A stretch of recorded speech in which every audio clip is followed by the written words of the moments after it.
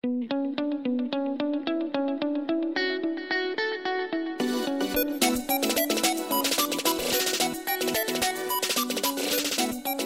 and welcome to the Keeper Cup podcast. I'm Chad Young, joined as always by Pete Ball, and we got a special guest with us here today.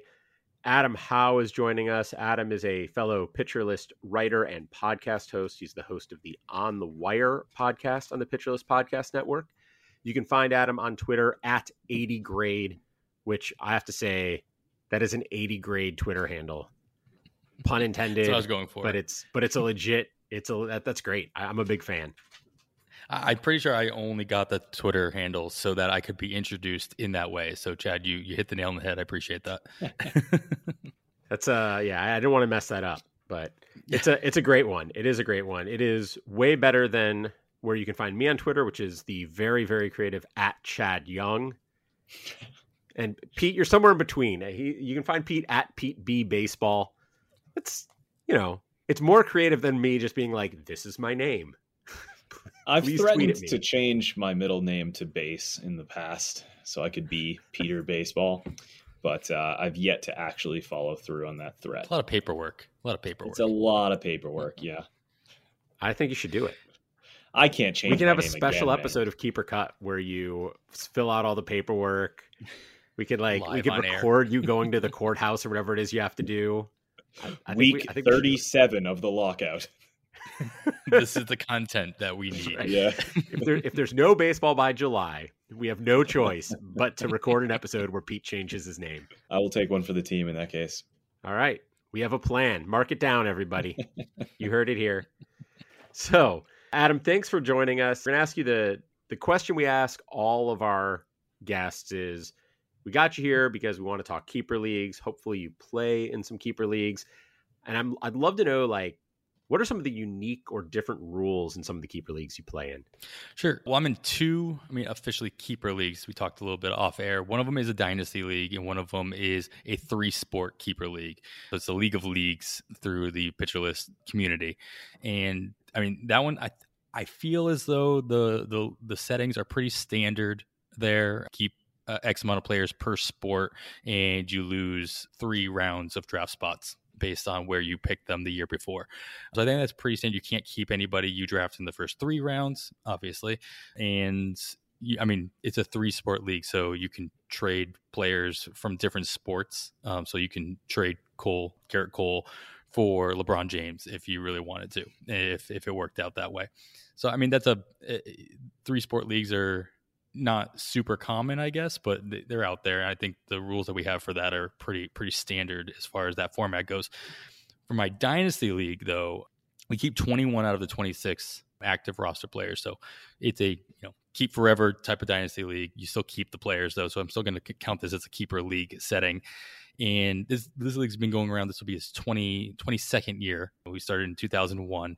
And so we've gone through a lot of different iterations of different weird rules. And one of my favorite rules that we have currently, we actually had a couple years ago, and it got vetoed out, and then we brought it back this year. It's a head-to-head league, 12 teams, and we have a more recent rule as of last year is that we made it so that the top 3 teams from each division make the playoffs. So it's not necessarily, it's just like real baseball. So it's not necessarily you have the top 6 records make the playoffs. It's the top 3 in the Eastern Division and the top 3 in the Western Division, as we call them. And so last year I made the playoffs, but I had the 8th worst or the 8th best winning percentage across the entire league just because of the way the rules were placed. So this year we are reinstituting a rule where we have an uneven schedule. So we're going to play we're going to play the teams in the East more times than we play the teams in the West. I think it's a 3-to-1 ratio throughout the course of the season, assuming we have an exact amount of 21 weeks worth of games to play during the regular season in the head-to-head league. Besides that, we have a lot of fun little rules here. That we can DFA players, and when we drop them, and we can basically allows us to trade them even though we've dropped them throughout the course of the season. And then our minor league rules are when we first started the league, it was a statistical plateau, just like, rookie eligibility. But we've made it so that basically when you draft a minor leaguer in the minor league draft, you have you have them under contract for 4 years. And once you call them up, you can option them down back to your minor league system throughout the course of the season as many times as you want. But then their minor league contract runs out and they have to be kept on your major league roster. So there's a lot of changes that we've made in that league that we try to mimic the major leagues as much as possible. I mean, sometimes we do that.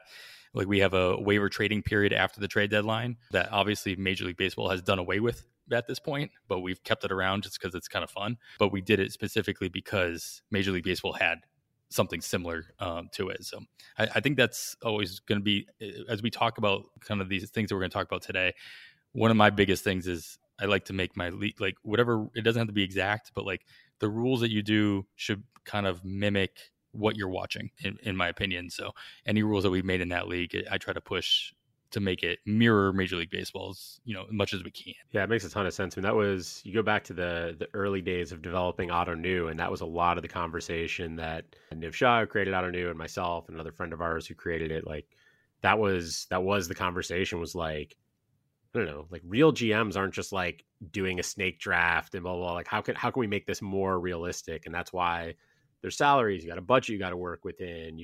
There is a waiver period, right? When you cut a guy for a couple of days, anybody can claim him and take on his salary. And so I'm totally with you on that. I love that kind of stuff. The waiver trade period is kind of awesome. Like I love that you're mimicking baseball from like 5 years ago. I know. As soon as we instituted it, like 2 years later, they got rid of it. And we're like, oh, well, we're going to keep it. We're keeping it. So for a league that's been around that long, is there anyone like, who's the longest standing player on your team? Like, is there anyone on your team you've been keeping for like a decade? I had Posey. Technically, he's still on my roster because we haven't made our official cuts yet. Posey probably would have been my longest standing. And I do plenty of trades in this league. I make plenty of moves. So it's rare to see one guy stay on my team for forever. I think I had David Ortiz at the beginning of his career and the end of his career, but nothing in the middle.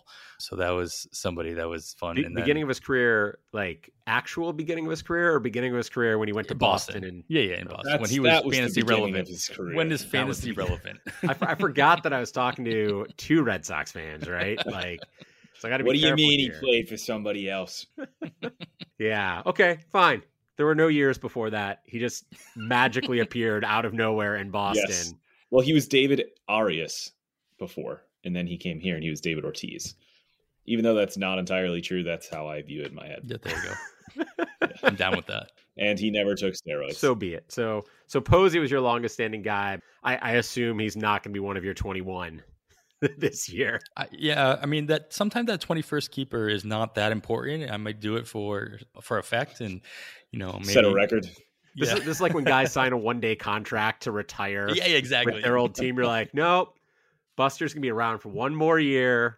He'll get cut at the first fab period, but I think you should do that, and then make sure he knows. You should send him a note.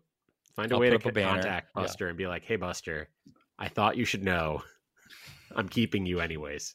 Dude, he would care so much. I'm retiring your number. No one else on my fantasy team will ever be able to wear your number.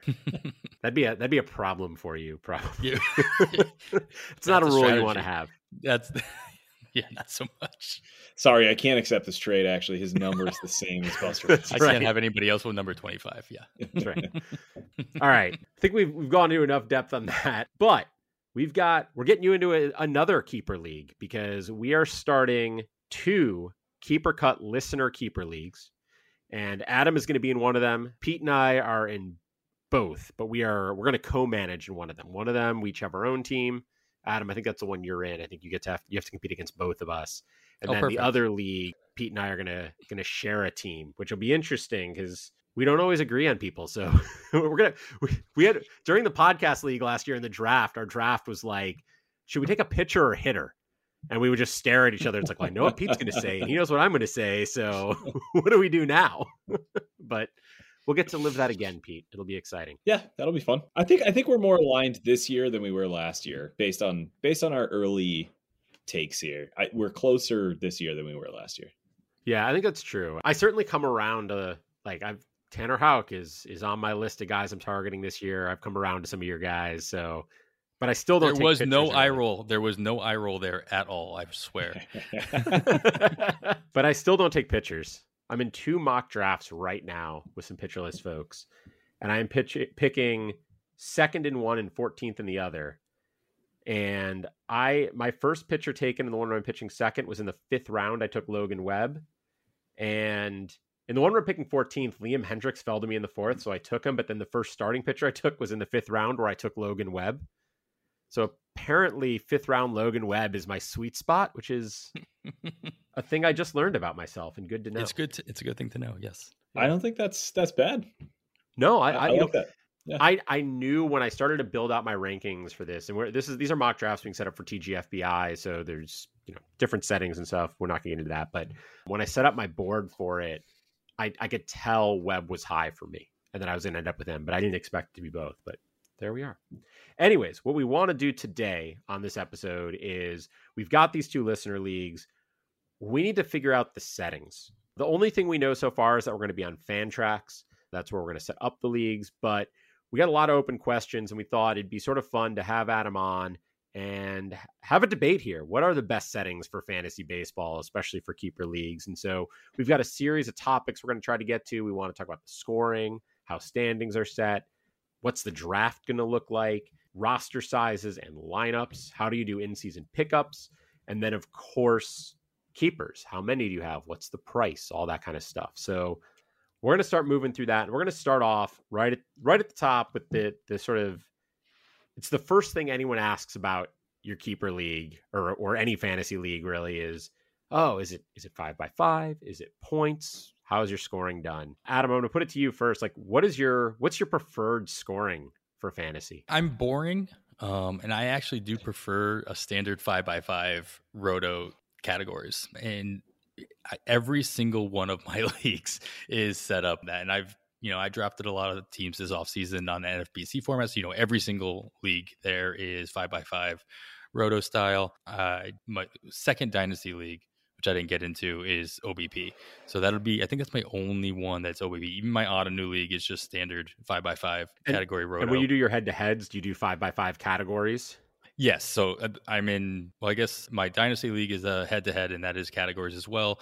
And then all of our like PL staff leagues are head-to-head categories, if I'm not mistaken. And so that's what I'm used to. So my gut is usually just like, hey, I want to go with what I know rather than having to learn something new. So I joined one of the Earth leagues. I'm in Glarf this year, and all the way up until last year, they were an OBP league and they were on Fantrax. So they are moving to NFBC format where they have to take on batting average instead and be standard 5x5.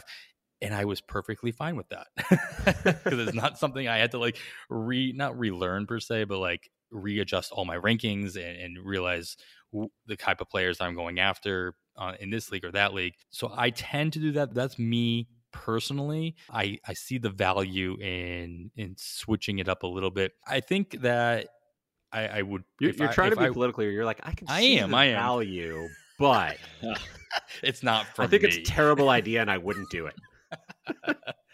I'll just leave it at that then. Yeah, I prefer standard 5x5 because it's also when you're listening and when you're reading other people's work, the number one thing that you're assuming that they're talking about. Like when I talk on the wire, I'm almost all the time talking 5x5, and it's like it's the most standard thing to talk about.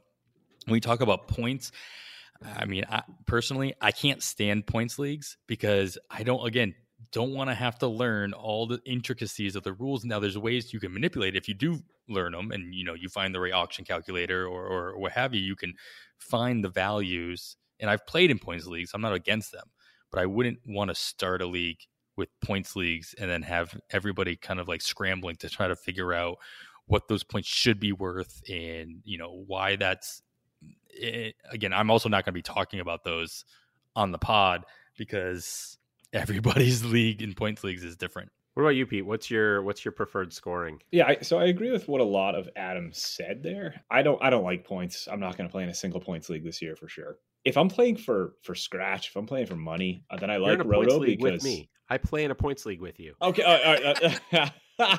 That's Fangraphs points. Like to me that's different. That's a very unique system that like it took me a year to learn. Like I don't even consider that like a points league. To me, that's Ottoneu. Does that make sense? Like yes. And for those who don't know, the Ottoneu the Auto New League that Pete and I compete against each other in is a Fangraphs points league head to head. So he's just lying to you. No, that was actually like really funny, but no. Honestly, other than that one league, and I enjoy that because it's so different. I'm not a big points league kind of guy. If I'm playing for money, I prefer Roto because obviously there's the best team wins. You know, like the best team wins in Roto. I find head-to-head categories though so much more fun, like so much more exciting. Rivalries, you're facing a different person each week, and I think head-to-head categories gets this like negative. Like, well, it just takes luck to win. Like, first of all, it takes luck to win any of this. Like, let's stop hyping ourselves up more than we should. Not that there's any skill involved. I'm not trying to say that, or I'm going to upset everybody in the industry. But like, there's a lot of luck to winning fantasy baseball. At the same time, in head-to-head categories, there's still some skill involved. Like, you've got a week, you've got to figure out, all right, who are the 2-start matchups? You got to still budget out your fab if it's a fab league. You have to do all sorts of different things, especially when those critical weeks come, to make sure that you win. And there's tons of strategy. Like, to me, Adalberto Mondesi, for example, is a much more interesting player in head-to-head categories as opposed to Roto. And somebody like Brandon Lau is much less interesting to me in head-to-head categories than standard Roto, because Lau's very streaky. There's going to be weeks where he ruins it for you. Whereas Mondesi, even if he misses half the season where he's there, he's going to dominate those weeks for you in stolen bases. So like there is strategy in head-to-head categories that I don't think it gets enough credit for. I think injury-prone players kind of fit that bill as well. We're talking about Pete with Mondesi. Like I have no problem holding on to like Mike Trout, even though everybody says that he's, he could miss time, he's injury-prone, but it doesn't matter as long as he doesn't miss September. Right. I'm perfectly fine with that for the most part. And I tend to agree with you too. I love head-to-head categories specifically when I know the majority of the people in my league. Like, I wouldn't join a public league in that format because what you said, you create these rivalries over time, and if you don't already have like a known rivalry with somebody, or you don't know the people that you're supposed to be having a rivalry with, it takes a lot of the hot air out of the balloon, if you will, and it's not as interesting. We love sports because sports have championships. There's no championship in a Roto league. It's just like, oh, the season ended and the guy who's been leading since May won. Spoken like a true American sports fan, because those of us who are soccer fans, right? You get like the Premier League, all the top European leagues have. It's effectively a season-long points league. That is what like the Premier League is.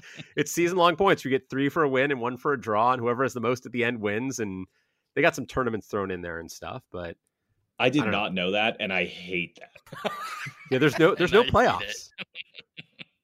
Like where do your Tom Brady's and David Ortiz's rise to the occasion then? Like it's just a regular season league. Okay. Right. I don't know anything about this, so we'll have a separate. So this is the week after Pete changes his name. We'll have an episode where Chad teaches week Pete 38 about content. Soccer. Yes, week 38 of the lockout. There we go. So I'm aligned with you guys in some ways and not in others. I don't love points. I enjoy points leagues. I play in a couple of Fangraphs points leagues on Auto New, one Saber points league. Like I like points leagues. They're fine. I think Roto is much more interesting. I think I'm going to get in trouble with people for saying this, but I think they are the chess to the points league checkers. The thing about a points league is I can tell you now you guys can hear the dog barking. The dog really likes points leagues. Yeah. He's mad at me about this. He's not in agreement. He's just not giving up. Anyways, he's gone now for a moment. Like in a points league, I can definitively tell you which player is more valuable than another. Maybe only in retrospect, right? I mean, like I can't predict the future, but at the end of the season, I can tell you this player was more valuable than that player. I can't do that in a Roto league, at least not as easily, right? Even when you look at the Razzball player rate or ESPN player rate or something like that, it says this player was worth more, but that depends, right? Like a player, it's also in a vacuum, right? Yeah. You can have a $20 guy and a $19 guy, but if the $20 guy is more steals and the $19 guy is more power and you needed steals, then you needed that's what you needed. If you needed power, you needed the other guy. So to me, there's more intrigue in it. There's more I don't know. There's just more strategy. I find it more interesting. So I also prefer either roto or categories. I am sorry. My dog is like making these weird howling noises that I've never heard him make before, and I think he really is upset that I don't like points leagues for some reason. You won't let it go. Yeah. I think part of it too is that baseball is such a statistics driven sport, right? Like the home run king and the strikeout king and the 500 homers and this and that. Like to simplify that down to points. And obviously I realize that those stats go into points leagues. I know the points don't come out of thin air, but like it's a stat driven sport. I remember as a kid growing up flipping the Boston Herald over so I could open it up and look at the stats. And it wasn't like, here's, the points leaders. It was here's the home run leader. Here's the RBI leader. Here's the run leader. And like, so that nostalgia built up in me, I guess, is another reason why I prefer the categories as opposed to just some point total. Yeah, I agree. I think where I break from you guys a little bit is I like unique categories. Like, I'm fine with 5x5, but like one of the things that was a big challenge for me last year is the staff leagues and TGFBI are both 5x5. And like, I just have no sense. Like, I don't have the same innate sense of that format that most fantasy players do because I don't play it. Like, it's not what I do. So to me, I would, yes, categories, yes, roto if we're doing season long, but I would do OBP instead of average. I think it's a more interesting stat. I would do saves plus holds because I hate the fact that like chasing closers is so important. Like there's like little tweaks like that I would make. I also like when there's just like interesting different stats that get thrown in. I know some leagues use like innings pitched instead of wins. So I like a little bit of variety in there, but it certainly sounds like neither of these leagues are going to be points leagues. Should they both be head to head? Gathered. Yeah. I'm in camp head to head. Yeah. Like all the way, but I'm willing to hear Adam. And how many teams are there again? There's 12. They're both 12 teams. So if it was head to head, you'd make it 6 teams make the playoffs. Top 2 get buys, I'm assuming. We could debate that too. Well, I guess we can discuss that. Yeah. Sure. That's the point of this episode, right? But yeah, in a typical 12-team league, head-to-head, the top 6 teams make the playoffs. Top 2 would get buys in the first round, depending on how many rounds you want to make the playoffs. Again, I'll just echo my first statement about if I know a majority or even just like half of the people in the league, this is way more interesting to me. But if I don't, then I'm much more prone to saying it should just be roto and let, quote, the best team win after it's all said and done. Now, the flip side of that is in a roto league, more than likely if you're in or out of it by, say, mid-season. And you do get more of an opportunity for teams, especially if it's not a cash league, that you're going to get more and more teams kind of dripping to the wayside and not paying as much of attention. And so in a head-to-head league, there's still that outside chance. You're still fighting for that playoff spot because, as we always say, anything can happen in the playoffs, especially in the head-to-head categories league. So I think I just might have talked myself into the fact that, like, I think that aspect of it could elongate the competitiveness of the regular season if it is a head-to-head with playoffs scenario, because you have those teams that are in 8th place, 9th place, 10th place, that if they've been competing most of the season, they still can see a window of opportunity to jump into that 6th seed and push into the playoffs. Yeah, I will say, being that these are going to be keeper leagues, you get a little bit of an advantage where, like, if somebody who's out of it midway through the season still has reason to engage and something to do. Now, they don't have reason to engage in a head-to-head matchup, which is maybe a little bit more like if you're, I don't know. That's like one of the struggles with head-to-head is that, like, your last 3 weeks of the regular season, there's probably 2 teams that are just atrocious at this point because they've sold their most expensive, least keepable stars. You've got or they're tanking because they're going for a better draft pick. Right. That right there is how you fix this problem. So in my keeper leagues, I'm in a 16-team head-to-head league, and the top 6 teams make the playoffs. The first overall pick in next year's draft goes to the team that finished in 7th. Yeah. So there's an absolute incentive to finish as strong as you can. And it can't just end there. It has to be like, if you finish in 8th, you get the 2nd overall pick. If you finish in 9th, you get the third, so on and so forth. So there's a real like push to move towards the top. Now, depending on our keeper settings, that might not matter as much, but at least historically in my leagues, that's been enough of incentive for teams to avoid the tanking. And it's a listener league. I'd be surprised if guys start tanking it.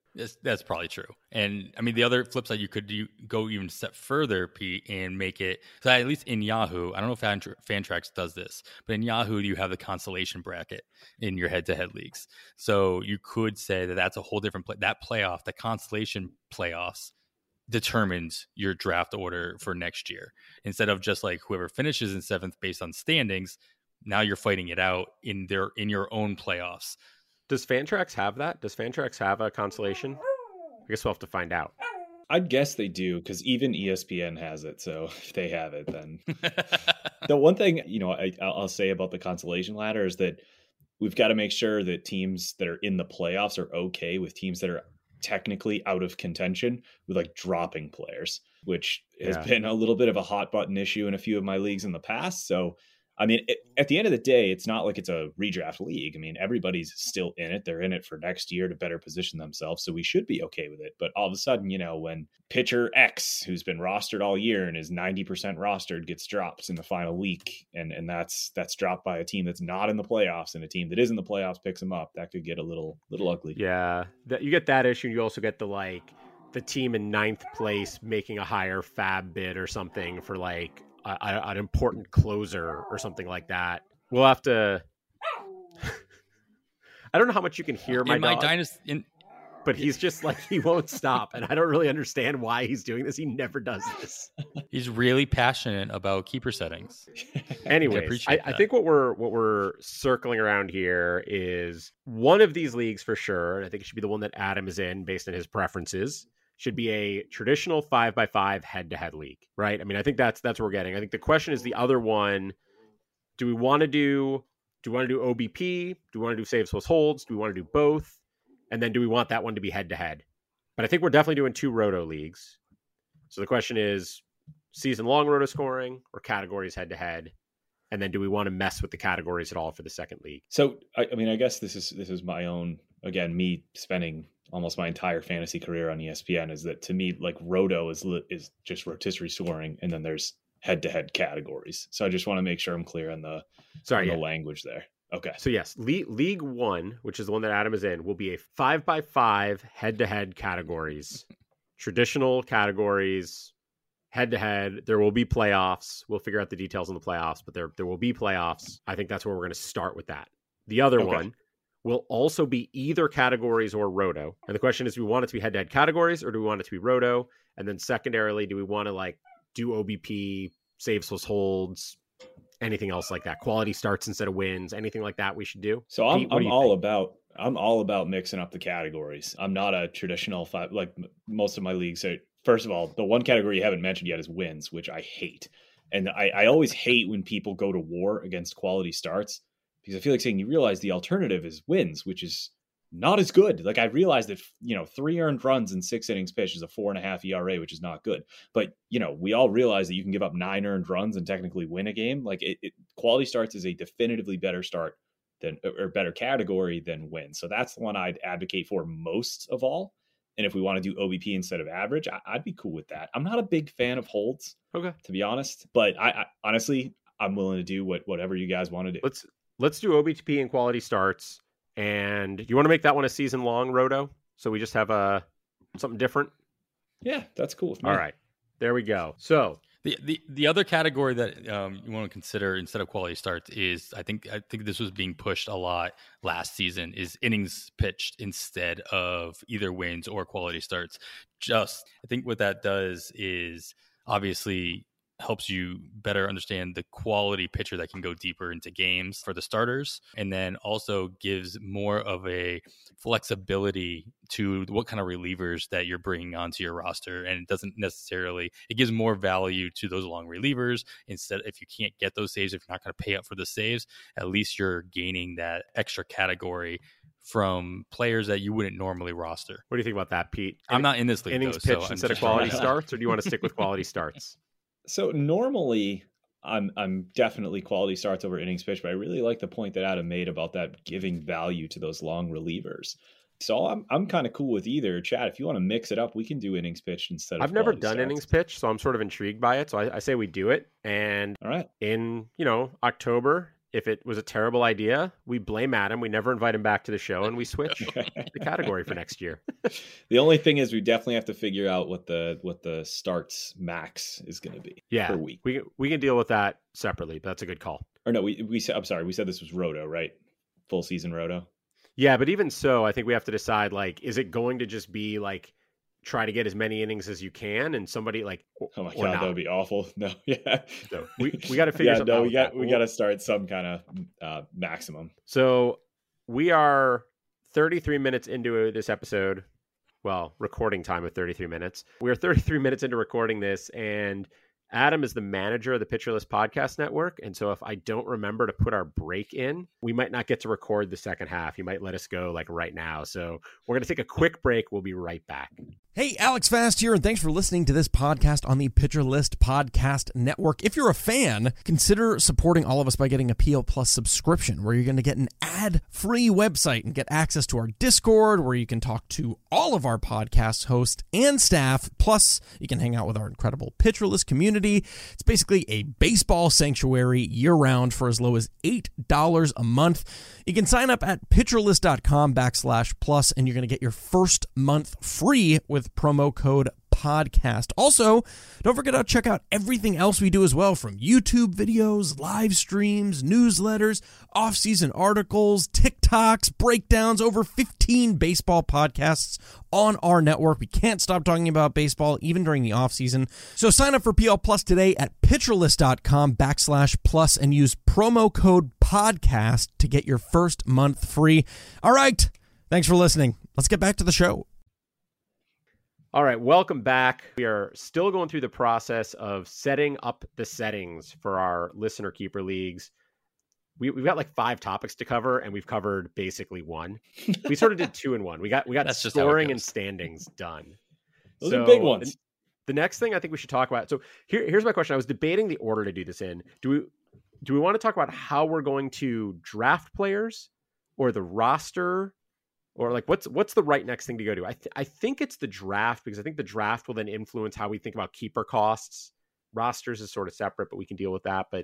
And draft will also impact how we do in-season pickups, right? Do you need to set a price for guys, stuff like that? So I think it's where we should start is draft or auction. And to start, and I'll start with you, Pete. Do you prefer drafts or auctions in general? Forget these leagues for a moment. Just in general, what are your thoughts? I don't know. If the Otnu has kind of converted me to auction, but that's a very unique setting. Like the $400, 40 roster spots, you really space it out. I think I prefer what I've been doing for years now, which is stake drafts for leagues like this. Adam, what do you think? I don't play in enough of them. My only auction league is my Otnu league, and it is. What I like about the most is that we do the auction live. We don't do a slow auction. And if I were to do another auction, I'd want to make sure that it was a live auction. I participated in the slow auction mock, Chad, that you put together a couple months ago at this point. And that was fun throughout the course of a long period of time. But I wouldn't want to do it like that for an actual league. I'd want it to be live, whether it's live virtually or live in person, doesn't matter, as long as it's kind of happening all at once and you kind of get the feel of it.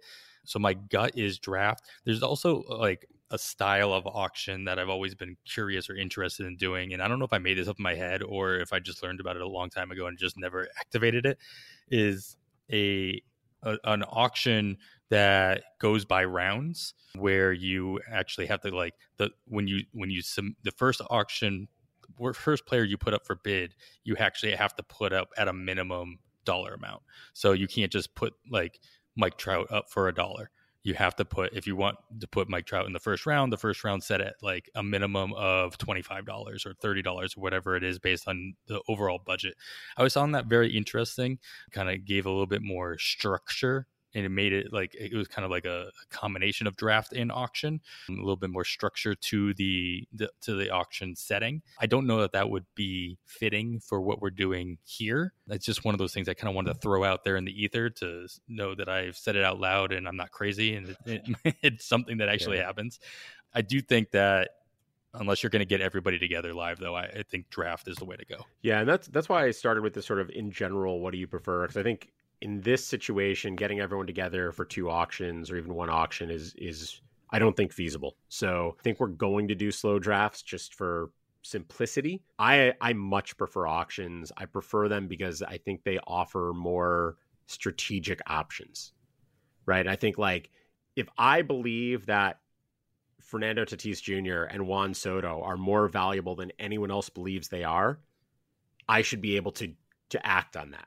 And then I should have to live with the consequences of that, right? If I spend a ridiculous amount of money on those 2 and then have to figure out how to build a team around that, that should be my choice. I should have the flexibility to do that. Similarly, if I think everybody is just way overvaluing all the first round guys, and I think I can build a team by having a bunch of second and third round guys while everyone else blows their budget at the top, like I should have that flexibility to do that. So I generally prefer auctions. I think like if for our listeners out there, if you are starting a league and you have the option to do auctions, I would do it. I think it's a more interesting way to go about building a league. I think you get more variety in how people build their teams. You get more, it's just a more unique opportunity.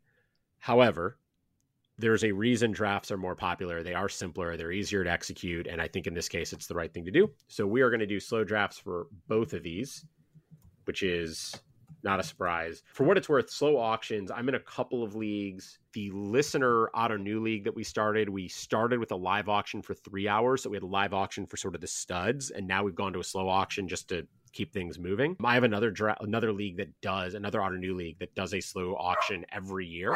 It is not the same as a live auction, but it's interesting in its own way. I'm going to have a lot of effort trying to edit this dog out. The dog prefers live auctions. My goodness. So now we're getting a sense of the dog's preference for these types of leagues. Yeah. Dog prefers live auction points leagues, and there's no going back. Yeah, he does seem to. The funny thing is, I have 2 dogs, and one of them has just been lying here the whole time, looking at me like, what is the other guy doing? Like, why is he making all this noise? What is happening? But that's what's going on. Anyways. Yeah. So I've done slow drafts or slow auctions. I like slow auctions. They are unique and different. They're not what we're going to do here. We're going to do slow drafts. So with that, we've talked about, we're going to do slow drafts. The next thing to talk about, I think, is roster size and lineups. I think we should talk about lineups first because the roster size, your bench size needs to be based at least in part on what your lineups look like. So this is one of those weird ones where like, I don't even know if there is what I would call a traditional, because like ESPN does it slightly different than Yahoo, and NFBC has their own thing going on. And I tend to be a fan of having middle infield and corner infield spots, of going a little bit deeper in the outfield. Like I like to have deeper lineups. I mean, where you're, I don't know, you're pushed to know a little bit more, to go a little bit deeper into the player pool. What do you guys think? What are your thoughts on those? On like, let's start with the offense. Let's leave the pitching aside for a moment. So typically for points leagues, it's a smaller roster. For head-to-head categories, it's usually bigger. And so, first of all, let me get something out of the way. 2-catcher leagues are stupid. I don't want a 2-catcher situation. If you guys really passionately want 2 catchers, I can do 2 catchers. But I feel like if you're willing to spend an early pick on a catcher, you should reap the benefits of that. And I can't stand 2-catcher leagues. There's not 2 catchers behind home plate.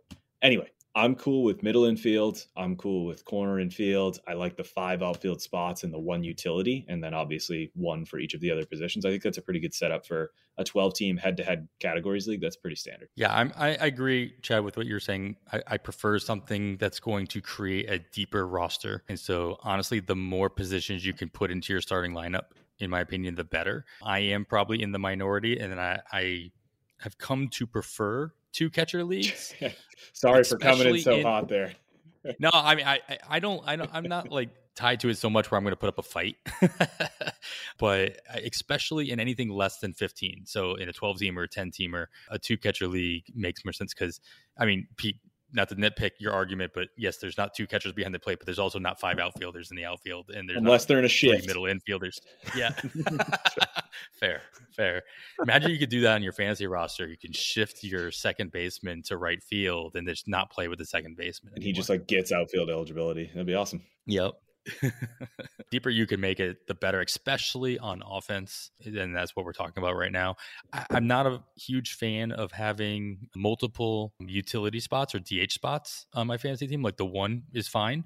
But like I know that I think the standard Yahoo is they have it's 3 outfielders and 2 utility spots. And no middle infield, no corner infield. Exactly. It's really weird. So I'd rather have more specified, like more roster spots, but specified roster spots. Yahoo also allows you to do infielder instead of just middle infielder or corner infield. And I would obviously prefer both a middle infielder and a corner infielder, not just like an overall infielder. And why a catcher is not eligible at infield, I'm not sure. Great point. If we did no util spot, you could just completely tank the value of Ohtani. Just like, yeah, you could draft him, but you can't put him in your lineup anywhere. Sorry. Nelson Cruz doesn't get to be on someone's roster. That doesn't so seem sad. very I think we nice. definitely want at least one util spot. I am totally with you on 5 outfielders, middle infield and corner infield.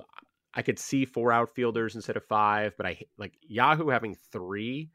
It's like one of the things I've learned in my Yahoo drafts is like, I'm just not going to draft outfielders. Outfielders. There's just no reason to, because I actually think in like a standard 12-team Yahoo league, if you were like, forget it, I'm going to make my last 3 picks outfielders, I think you could build a really strong team with decent enough outfield to survive. Like You'd be fine. Yeah. You'd be fine. We're definitely, I think we at least go 4 or 5. 5 makes sense to me. I don't play a lot of 2 catcher leagues. So now I'm sort of intrigued to see, like, I agree with what you were saying, Adam, that like, you know, the idea of 2 catchers should in theory be that if you were building a roster, not a lineup, but a roster for a major league team, you're going to carry a first baseman, second baseman, third baseman, shortstop, and a backup at the corners and a backup in the middle. You're going to carry your 3 starting outfielders and a couple of other outfield bats. You're going to carry a starting catcher and a backup catcher. So like to me, there's some, I don't know. I sort of like that 2 catcher thing. So now I'm sort of thinking maybe one of these should be 2 catcher. We can make it Adam's league. And the other one should be 1. Yeah, I mean, I'm not going to push back. I mean, if people want to roster Kevin Plawecki, you know, go nuts. Well, nobody wants to do that. It's a 12-team league. You don't know what's going to. I mean, they could, I guess, but like, Hey, Plawecki can rake. That one time. Yeah. That one hit he had, it was so sweet.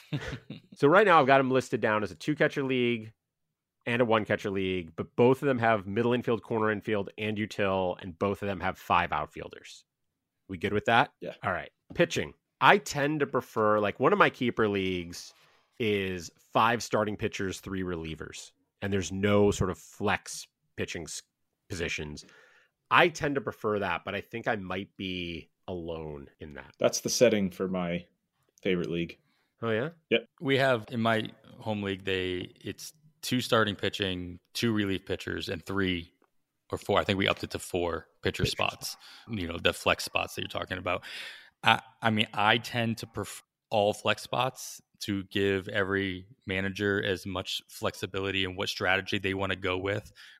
I mean, that also matters on what the format is that you're doing. So obviously, if it's head to head and you want to tank certain positions, you can put all of your starters in there, and you want to tank, you know, the saves category. You have more flexibility to do that. And when you have the set relief pitcher and the set starting pitcher slots, it does give different valuations to players that have both eligibility. Just like on the offensive side, you have multi-positional eligibility valuations that go up when you have 2 or 3 positions that you can, you know, put people at in those types of leagues where you have those set ones that you guys are talking about. Obviously, it changes the valuation of either the long relievers or the openers that gain starting pitching eligibility, or the guy who was relieving all season until they put him into the rotation later on. And you can put him into the release spot if you really wanted to. I'm glad you added that, Chad, because that was definitely going to be, that's a big intern as you're editing our notes right here. You want to make sure we talk about whether this is going to be a daily or weekly league. Yeah. And it occurred to me that wasn't on the notes, and it matters. Yeah. Now, I was going to bring it up at some point just because I think otherwise this conversation wouldn't matter. Yeah. Yeah, that's true. Yeah. So I prefer the more flexible option. in my experience. I like which is the opposite of what you guys are talking about. No. I mean, if it's going to be weekly, then I do like the flexibility. We have it. We're a head-to-head league, so it doesn't. I mean, we're a daily league, so it doesn't really matter. But it does stop people from just like, starting 9 pitchers on a given day because they're forced to have those 3 relief spots. Mm-hmm. But in a weekly league, like last year I'm in a dynasty weekly league, and I won it. It's a 16-team league. A huge reason for that was because of what you just said. I had a SPARP. I had Ranger Suarez, who down the stretch I was able to put into a relief pitcher spot as a starting pitcher. Like, I don't think there's anything wrong with that. I think that's interesting, and like it boosts the trade value of those players. But if we wanted more flexibility and creativity and gamesmanship, I think the flex spot is the best to have. Does it make a difference if we got inning pitched as a category in one of these leagues? Like, should we be in a league with innings pitched as a category? Should you be forcing people into using a certain number of relievers, or should you actually, does that give you even more reason to have more flexibility? That's a good point. I'm gonna defer to Adam here because he likes the innings pitched. I'm a quality starts guy. Yeah, and of course that's the category that you're putting into the league that I'm not in. We wanted traditional 5x5. We delivered what you wanted. No, this is I think this is a good question because I'm also the type, whatever the rules are for the league I'm in, like I'm going to learn all the rules, and I'm going to make sure that I understand what the loopholes to those rules are. And by loopholes, I don't necessarily mean I'm going to subvert the rules themselves, but like, how can I utilize what strategy can I come up with that's going to best kind of fit the rule book? And this is not something that I've, had a chance to like think over, but again, when you create more flexibility, I guess you gain more opportunity for people to come up with their own strategy based on what that is. But if you kind of handcuff people into having to put certain pitchers into their lineup every day, whether it's daily or weekly, I don't think that matters that much here. I think you give opportunity for certain people in the league to get really creative and other people to just kind of like fit themselves into the mold that you've created. So you might give those one or two people in the league that opportunity to kind of shine by finding a way around it. So I might end up pushing toward that in the innings pitch. I think it might be better to give a little bit more structure. So why don't we do that then? Let's do, for the innings pitch league, let's do 5 starters, 3 relievers. Sound right? And then do we want to just go straight up all flex, like 8 pitching spots with no, or do you want to do like 2, 2, and 4 for the head-to-head? I mean, if you're going to do any flex, I'd say you make them all flex. All right. Is 8 the right number? I think it's normally 9, right, Adam? NFBC is 9, and you've basically created the offensive rosters to be the same as NFBC. Yeah. So if you're mimicking that, okay, we'll do 9 pitchers for that one. The other one is going to be 5 starters, 3 relievers. It's only 8 total, but I don't think 6 starters or 4 relievers makes sense. So I'd still stick with 5 and 3 there. How many bench spots do we want? And I think this matters a lot in a keeper league because the ability to stash people, right? If you have like 3 bench spots, you're not stashing anybody because you're using those bench spots. If you have 10 bench spots, you could stash a bunch of people. What are your thoughts on the right number of bench spots? Well, I think it matters how many IL spots you're also going to have. Good call. If you're not going to have any IL spots, obviously more bench spots. But if you are going to have IL spots in addition, the bench doesn't necessarily have to be that large. Something to consider, and I've read, and I'm paraphrasing a lot of different tweets that have gone back and forth on the NFBC platform doesn't have IL spots, and they've considered putting it in.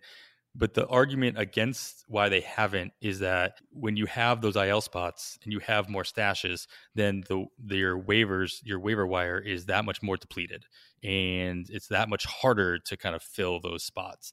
And so I get the logic there. It's so tough in this day and age when, like, my Dynasty League, we upped our IL spots to infinite. Like, we have an infinite amount of IL spots because it is a Dynasty League as well. So it's like you want to keep these players just because they're hurt. You don't want to have to drop them. Yeah. So I think that, to your point, Chad, like, it's a keeper league.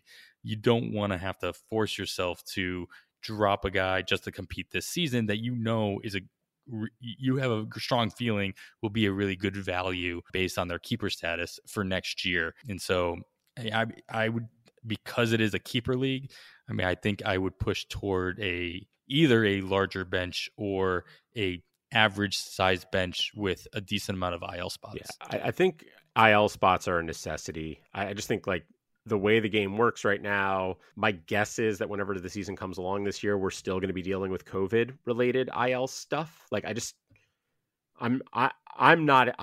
think there has to be some amount of room for injury to account for injuries. So I think at least 2 and maybe 3 IL spots, maybe infinite IL spots. I don't love the idea of infinite because it seems just stash like every. Yeah, I don't love that. But I think like 3 might make sense. And then I don't know, Pete, what do you think on bench? I think if we're going for this like major league look, then 26-man rosters. That would mean for the league that's innings pitched and 1 catcher, that I believe that would make it 5 bench spots. And I think for the other league, that would mean 4 bench spots, if I have that right. No, that would mean 3. So maybe they want to boost it up a little bit. But I like the idea of keeping around 26, maybe 27 at most. But I'm sort of with to enter that IL conversation. I mean, all my leagues that I'm the commissioner of, I just boosted up the IL spots to, I think all my leagues are now at 5 or 6. Just because of what you said about COVID. Now, hopefully it's not as much of a concern as it was last year and certainly the year before that as it relates to players missing time. But the NBA was hammered this year. I mean, fantasy basketball was a straight up nightmare this year because of COVID. And fortunately, in my brother's league, we have a ton of IR spots where I was able to just constantly, I mean, every day it's like, all right, who has it today? Putting him in the IR, picking guy up to stream him. So I think it's important to have a lot of those spots. And I guess, I mean, not to keep piling on here. If it's weekly, the bench spots are a little bit less important because you're not constantly funneling players in and out. Your lineup is what it is on a week-to-week basis, assuming guys are healthy. So it's not as important to have a ton of bench spots. Yeah. I think the thing I like about more bench spots in a keeper league, the other thing is that the ability for a contending team to sit on interesting young players that they can't use yet, that they could then trade, is a really nice way to keep everybody engaged. Like, I don't know, having a guy who you called up and then they're stuck on your bench, but you can trade them to someone else is better than them being on your bench and you only have a couple bench spots and so you have to ditch them. So we've got our 2 lineups. We have 23 players starting in the league that Adam is in. We'll have 21 players starting in the other. So 23 is 2 catchers, 6 infielders that aren't catchers, to Adam's point. A util gets us to 9, 5 outfielders gets us to 14, and 9 pitchers gets us to 23. The other league has only 1 catcher and 8 pitchers, so that's why it's at 21. I think at that point, they really like, I don't know, 6 bench spots, something like that seems like about the right number if you want to have enough space for stashes plus enough to sort of work around those lineups. Yeah, I just consider it from the opposite end too, because, you know, at even 1 bench spot means the top 12 names on free agency are now on rosters, and it's going to continue to water down the free agent market, which could lead to teams just being, you know, inactive. I remember I made a league that was way too deep and the top free agent available was Jamie Carroll one year. And I was like, okay, we did something wrong here. There's too many, many roster spots. So it's just something to keep. I think it's more interesting for teams when they go to free agency. There are guys worth picking up. So maybe we keep it to 5. Sure. I might argue, Chad, that you keep the roster sizes in total for both leagues the same. And thus the first league that has more active players gets less bench spots. Interesting. So if we did 5 bench spots for that league, the other one would get 7. And then they would, I mean, the free agent pool would be the same in theory, as well, because obviously you have the same amount of players being rostered. And both of those leagues would go 28 deep then. Does that make sense? Yeah. I mean, that's going to be, I mean, ultimately, I think, especially if you're looking at, and I tend to look at NFBC as kind of a standard, their rosters are 30 deep with no IL spots. Right. So this is 28 plus 3 IL spots. You're in the free agent pool in a 12-teamer in NFBC is fine. Okay. Let's put it that way. There's definitely people that are worth grabbing at any given week. So do we want daily or weekly lineups? I mean, I feel like weekly is what most people prefer. I'm crazy, so I prefer daily leagues, the in and out, but those can be a lot for people, and I think there's definitely a lot of strategy behind like, what am I going to do for this entire week and setting it for that. I guess if we're going to continue to go along this world of making it seem like a real baseball team. I mean, we make those decisions based on matchups and who are you facing this day. So like that's a real day-to-day 162 game grind that I'm okay with, but I know most people prefer weekly. I definitely prefer weekly. I'm in 3 daily moves right now, and I would not love the idea of adding another daily move league on a different platform. Personally, my argument against myself though is I do think the daily format for a head-to-head league works so much better than a weekly in a head-to-head format. In Roto, I think weekly actually works a lot better. But in a head-to-head in that matchup, what like Pete was just saying, like if you see your opponent doing a certain thing and you can make an adjustment on any given day throughout the week, you can decide to sit certain starters at the end of the week because you've got your ratios or you've got strikeouts and you've got your win category or innings pitched already locked up. Then and you don't want to take a hit to the ERA or the other ratios. That's a strategy that you can take. You can't do that, obviously. You're stuck doing that in a weekly format. So as much as it will pain me to add another one, I think the daily format works better in a head-to-head format. So do we want to do one daily and one weekly, do the head-to-head as a daily and the season long as a weekly? I'll be honest, I have a slight bias towards doing weekly and the season long because that's the one where Pete and I are co-managing.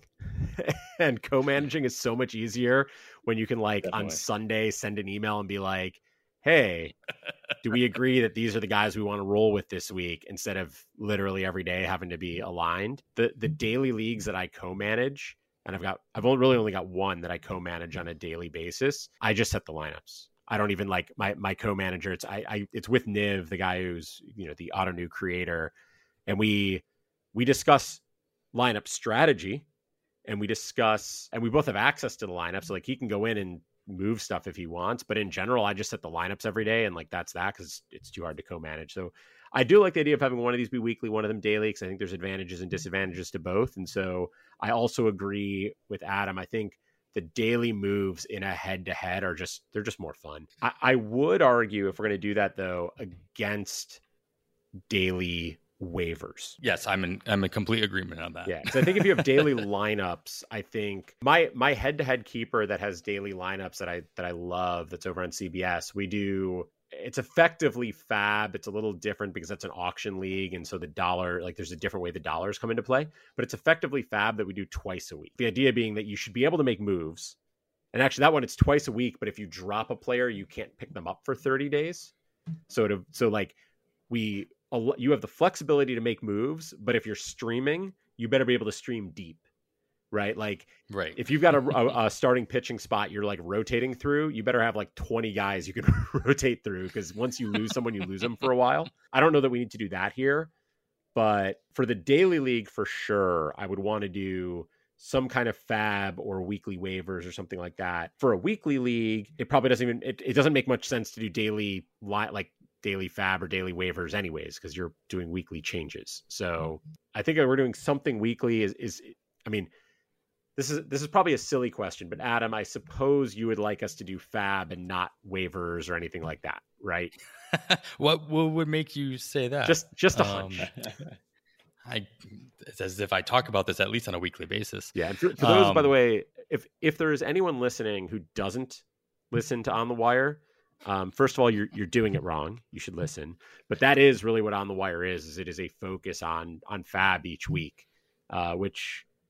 Now I'm against doing Fab now that I think about it, because I feel like I'm behind you on this for sure. I'm not going to be as good at it, but I prefer Fab because there's a lot more to think about, a lot more strategy involved. What I want to avoid, and when you said want to avoid doing the daily moves, the daily ads, I did a double fist pump, because what I want to avoid is the fastest finger. Like I want to avoid the opportunity of somebody being like, oh, this guy's getting called up, or whoever's first person on their computer to get into the league settings and hit add, and they have somebody to drop, they get them. No.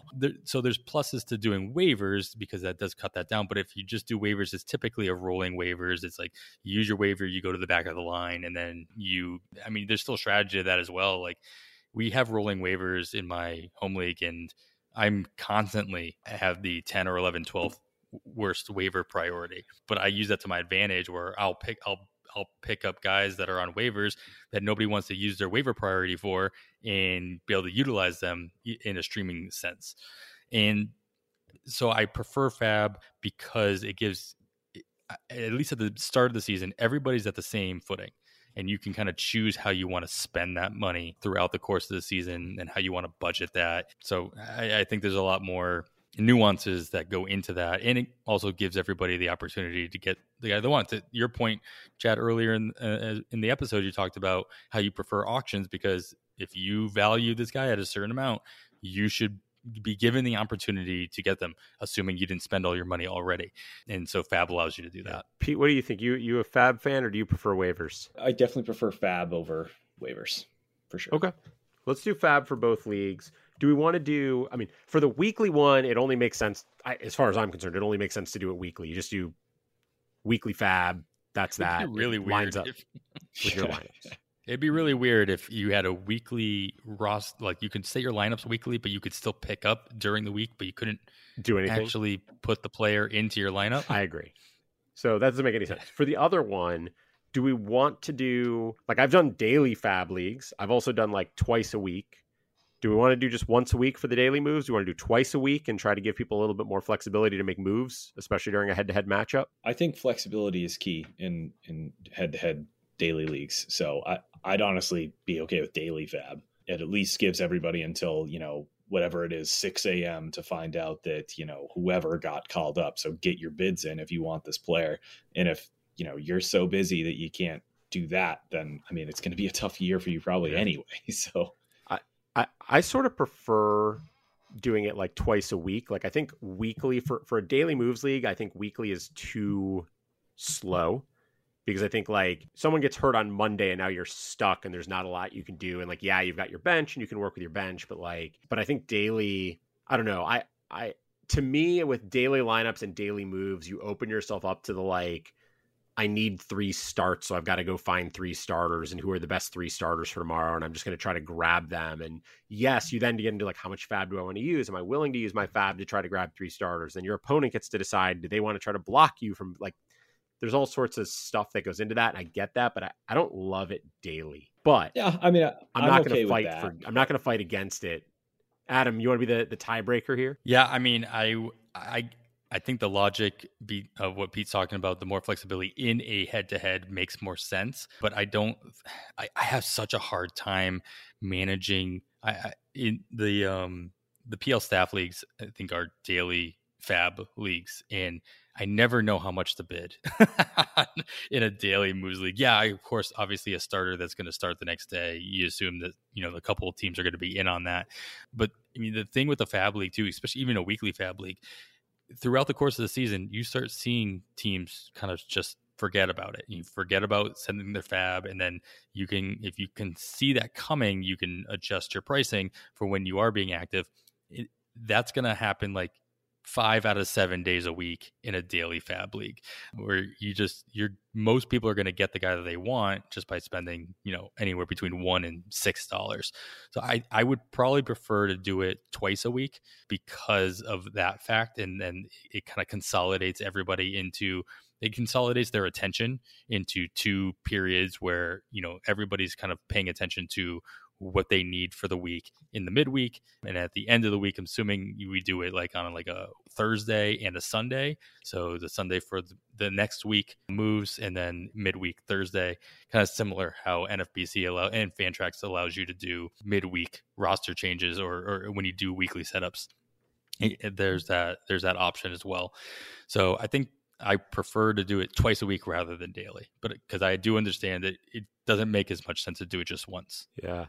I think the league that I'm in that does it twice a week does it Sunday nights and Wednesday nights. So you get guys for Monday, Tuesday, Wednesday, and you get new guys for the long weekend. But that's no different really than doing Thursday night. It's just a question of how you split it. Pete, you good with that? A two times a week Fab for that league? Yeah. And once? No, that's totally fine.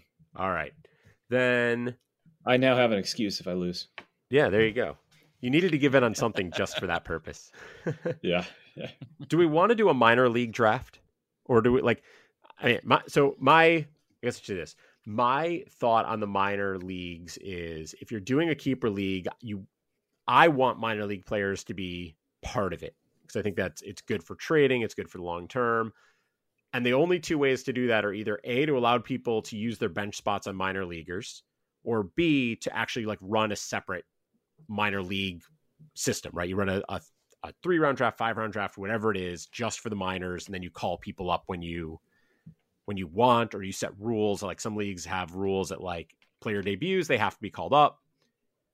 What are your thoughts on having minor leagues? I mean, minor leagues have to be involved in a keeper league. Yeah. I agree with you completely on that. In my dynasty league, we do a separate.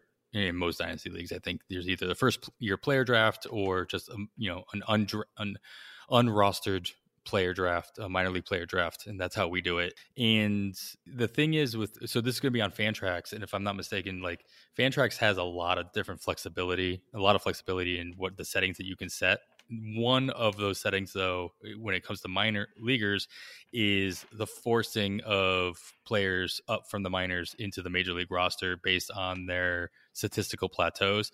I believe that's in like the paid version, like if you want to upgrade the league. So if you are going to make this league into that and like, have everybody cover the cost of that, that's great, because then it allows you to automate the process if we wanted to go with a statistical plateau. But if not, there's going to be a lot more manual tracking and a lot more on you guys as commissioners of these leagues to kind of like force their hand into calling up a certain guy if they're not paying attention, or if they just they're trying to subvert the rules. So that's a good call. I think let's table the discussion of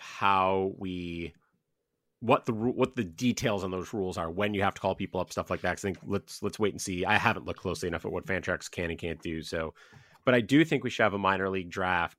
I do think in general, like to me, you do a minor league draft, you do it after or as the last 3 rounds or whatever of the actual draft, because like if I want to draft Spencer Torkelson or Bobby Witt Jr.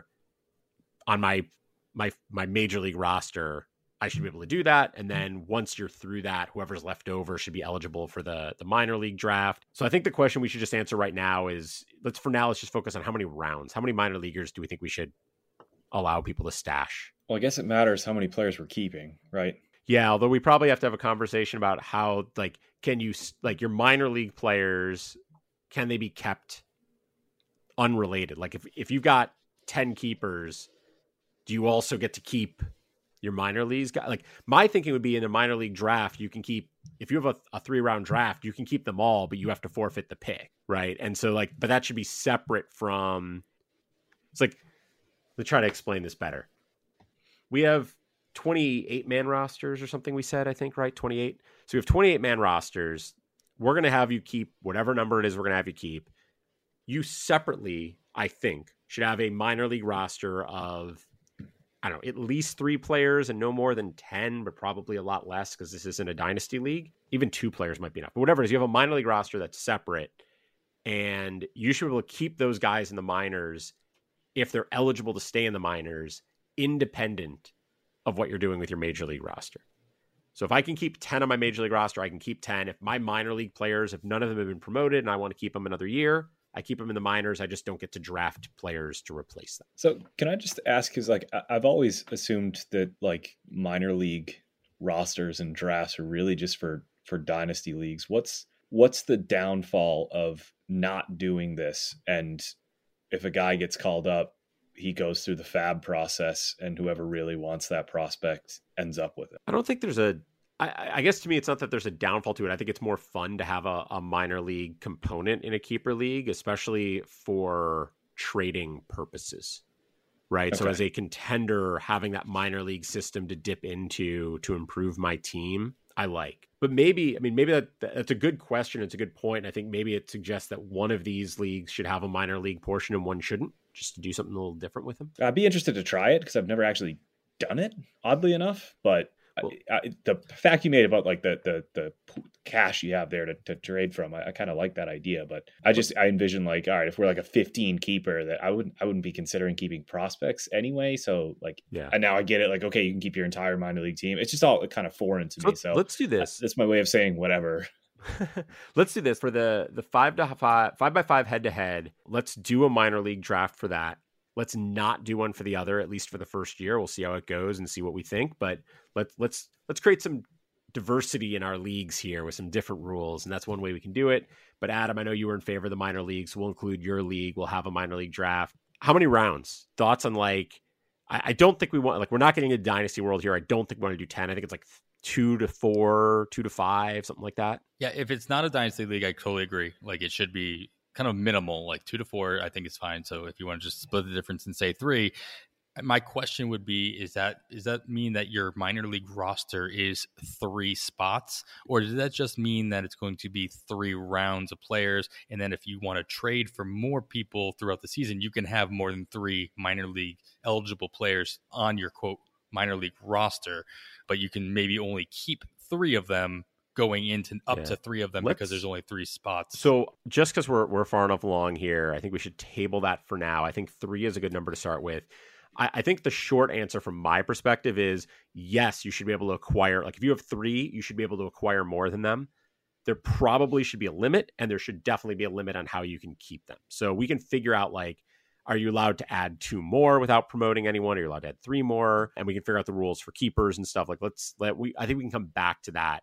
But let's plan on a 3-round minor league draft for that, and we'll figure out the details on that later, because I want to make sure we have time to talk about the keeper rules, because that's what we're all about here, right? So we now have, as a reminder, we have 28-man rosters. One of those is a 5 bench spot, 23 starter league. The other is a 7 bench spot, 21 starter league. The one, actually, this is sort of nice. The league that has 5 bench spots will have 3 minor leaguers. The league that has 7 bench spots will not have minor leaguers. So you will have a little bit more room to stash people in that one. So I think we have intentionally or not balanced this pretty well, I think. For me, for keepers, so the questions I have down here for keepers are, how many? Should there be a price? And if so, what's the price? And then is there a limit to how many years you can keep a keeper? In the interest of time, I'm going to tell you my answers in general to these 3 questions, and I'll let you guys react to them. The number, I don't have a specific number in my head. I think it needs to be at least 8 and no more than 15, probably lower than 15. But I think it needs to be at least 8 because I want a 20th round pick who has a good season to maybe be a keeper. Without it being oh, they had a good season, they're going to be a 10th round pick next year, but they aren't a first round pick, so this doesn't make sense.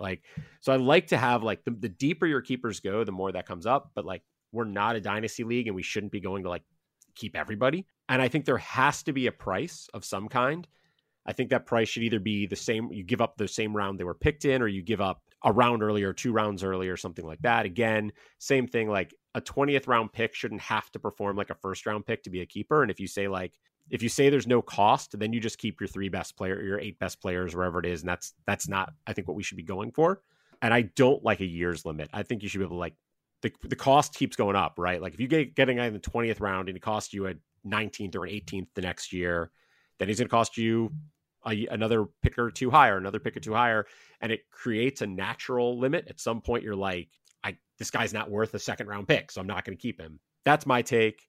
I'll let you guys, Adam, why don't you respond first? Thoughts on all of that? Yeah, I like the idea, and I thought about this a little bit and just doing the math based on what we have for roster sizes. And I think that kind of fits I like the idea of being able to keep a third of your roster. Kind of went back and forth between a quarter of your roster and a third of your roster, but I think with a 28-man roster, I think that ends up being, that's about 9 players.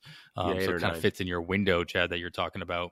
And so I like the idea just in general with Keeper League about having the ability to keep, I would say that you don't have to keep, if you just did a really bad job drafting keepers in the first year and you didn't have a lot of value, you don't have to keep them all. But I would say the max, about a third of your roster. I think that's a good number. Price, I agree, Chad, there should be a price. What that price is, I'm completely flexible on myself. In the League of Leagues, it's a 3-round price. So if you draft somebody in the 8th round, you lose your 5th round pick. That's also because that's 3 sports being drafted all at the same time. So my gut says that it shouldn't really be more than 1 round price. You do want to reward people for finding those diamonds in the roughs, right? And getting the Cedric Mullins in the 25th round or wherever they got him in last year. And letting them reap the rewards for that for the rest of the rest of their career, Right. as they move on. So yes, I'm in complete agreement with you that there should not be a year limit, and I don't think you run into any issues with that personally. Otanu is a perfect example for this. It's like, yeah, you can keep Ronald Acuna forever, but if you bid him up in the first draft, like I just dropped him because he's just too high priced. I could keep him, but I know the cost is just not worth it. So I mean, if you found somebody for $1 in his minor leagues and he shot up and he was great, you're still obviously not new. You have arbitration, all that. That's going to affect it. But in this keeper draft setting, let somebody reap the rewards for that. Pete, what about you? What are your thoughts on this stuff? Yeah, I'm on board with that. I think 9's a perfectly fine number. I love the draft. And I love being able to like reconfigure things. So the idea that you don't have to keep up to 9, I think is an important distinction to make, that you can, it's also good for parity. Cause like Adam said, if you have a bad draft, which it happens, you don't have to choose, these 9 terrible players. In terms of price, I agree that there shouldn't be a contract limit, right? Like, you can only keep this guy for 3 years or whatever. I don't really like that. But we do have to consider that, if the rounds do go up, which obviously they should, that eventually multiple guys will cost first round picks. So in a way, there is an expiration date on some of your keepers. Now, some of my leagues have different ways of dealing with that. So I'd be curious in figuring out what our plan would be for that. If you have 2 guys that now cost first round picks, you only have 1 first round pick to give.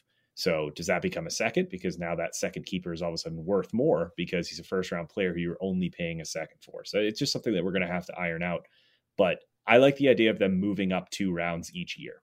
So if I took Cedric Mullins in the 25th last year, he's going to cost me a 25th this year. I'm going to get the benefits next year, 23rd, then a 21st, so on and so forth. All right. Yeah, I think that's a good point, Pete, that he brings up. If you have multiple players that are going to cost the same rounds, and in the League of Leagues, I think it actually goes up a round. I should know this because I commissioned that league, but it goes up a round instead of down a round. So if you have 2 guys that would cost like the 15th round, one will be the 15th and one you lose your 14th round as well. So obviously that makes it, in that scenario that Pete gave, whether or not you can't keep a certain player because there's not a 0 round is something else to debate. Yeah, I think that's I think that's a good question. I think it's something we can debate separately. Pete, any thought on whether or not you're required to keep 9? Like if it's 9 keepers, does everyone have to keep 9, or is it okay for someone to be like, I don't have 9, I'm keeping 7? No, I think it's important to provide the opportunity to keep less for the sake of parity, especially because like for me, 9's a high number. So if somebody really is that far behind and somebody else has stacked keepers, you're going to keep them at the bottom. This is what I can't stand about dynasty leagues. That team's going to be at the bottom for a while unless they get really lucky in the draft. Yeah. So the ability to just say, you know what? No, I'm just going to keep Vlad and, Luis Castillo and let's rebuild this thing. I like that a lot more. Okay. So in both of these leagues, then we're saying we're going to keep 9. There's no yearly limit or no number of years limit. There's no requirement to keep 9. I think in Adam's league, let's do a 1 round increase in cost because that was what Adam said he preferred. Pete said he preferred 2. So in the other league, we'll do a 2 round increase in cost. I think we'll take it offline to discuss the last couple of things here, which is, what happens if you've got 2 people in the same round? Can you keep someone who costs a 0th round pick, right? If you got a second round pick, are they ineligible to be kept because a 2 round cost is not possible, or does that still work? We'll have to figure that out. We can talk about that later. That'll also give our listeners a chance to weigh in. So you know where to find us at Keep or Cut on Twitter. So you can hit us up there and let us know what you think about those questions, about any of the other stuff we discussed here. For those of you who are in these leagues, you know who you are. We haven't, none of this is written in stone yet. So if you've got opinions, let us know. We're going to try to get this locked down soon so we can start these drafts soon, that's really what I want to do. I just want to draft. I don't actually care about the settings. I want to pick players. So we're going to do that soon. But Adam, Pete, anything else to add? Anything else we didn't think about? Anything else we should be discussing? I'm going to take that as a no. I think this is good. I think this is good, just if not even specifically for these leagues, just people to kind of hear it out. And these are things that when you are building a league in general, there are a lot of things that you find over the course of like 1 or 5 years of being in the league, and things change. So if you can get anything out of this, I was really glad that you guys kind of decided to kind of throw this all out there for everybody to hear, and not specifically just for the sake of, oh, how are they going to do these listener leagues? But if you're building a league on your own, like there's a lot of the stuff we talked about, you're going to have to think about and you're going to have to iron out and what works for you. So I think this was a really good topic. And it does stress the need to have a league constitution. Have this written down somewhere. On our last episode, Chad, we chatted about the new rule change to ESPN and how that's changing a lot of my keeper leagues. And I had to think about all of these different things that we just did, including that thing about a first round pick, like multiple players being costing a first round pick. And I ended up writing out all the rules that I could think of. It took up an entire single spaced page of a document just because of this one new thing that ESPN added. So it's so important you clarify what your league's rules are. Yeah, I will be writing up constitutions for these leagues. I'll put them on Google Docs or something so we can share them. Everyone can look at them. The other thing that will be in those constitutions that I think is crucial for keeper leagues and dynasty leagues is a process for rule changes. So, Adam, you just made the point that you're going to learn a lot as this league goes on, and we may find out that some of these settings don't work for this particular group of people or for this, whatever it is. You need to have a process in place for when are you going to discuss rule changes, and are they, is it a majority vote or a unanimous vote or a super majority, or what is it?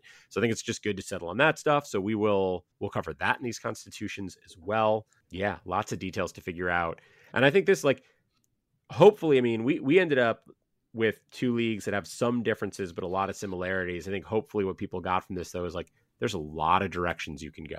There's a lot of different stuff you can do with the league, especially when you get into keeper leagues and the different structures there. And, there are keeper leagues where you keep 3. There's keeper leagues where you keep 15. There's advantages and disadvantages to both. So take your time when you're setting up a league, think through it, make sure you make these decisions, and then write them down. With that, we've been going for almost 90 minutes. If you're still with us, please subscribe, leave us ratings and reviews. We greatly appreciate them. You can find us anywhere you find podcasts. Thanks for listening, and we will talk to you next week.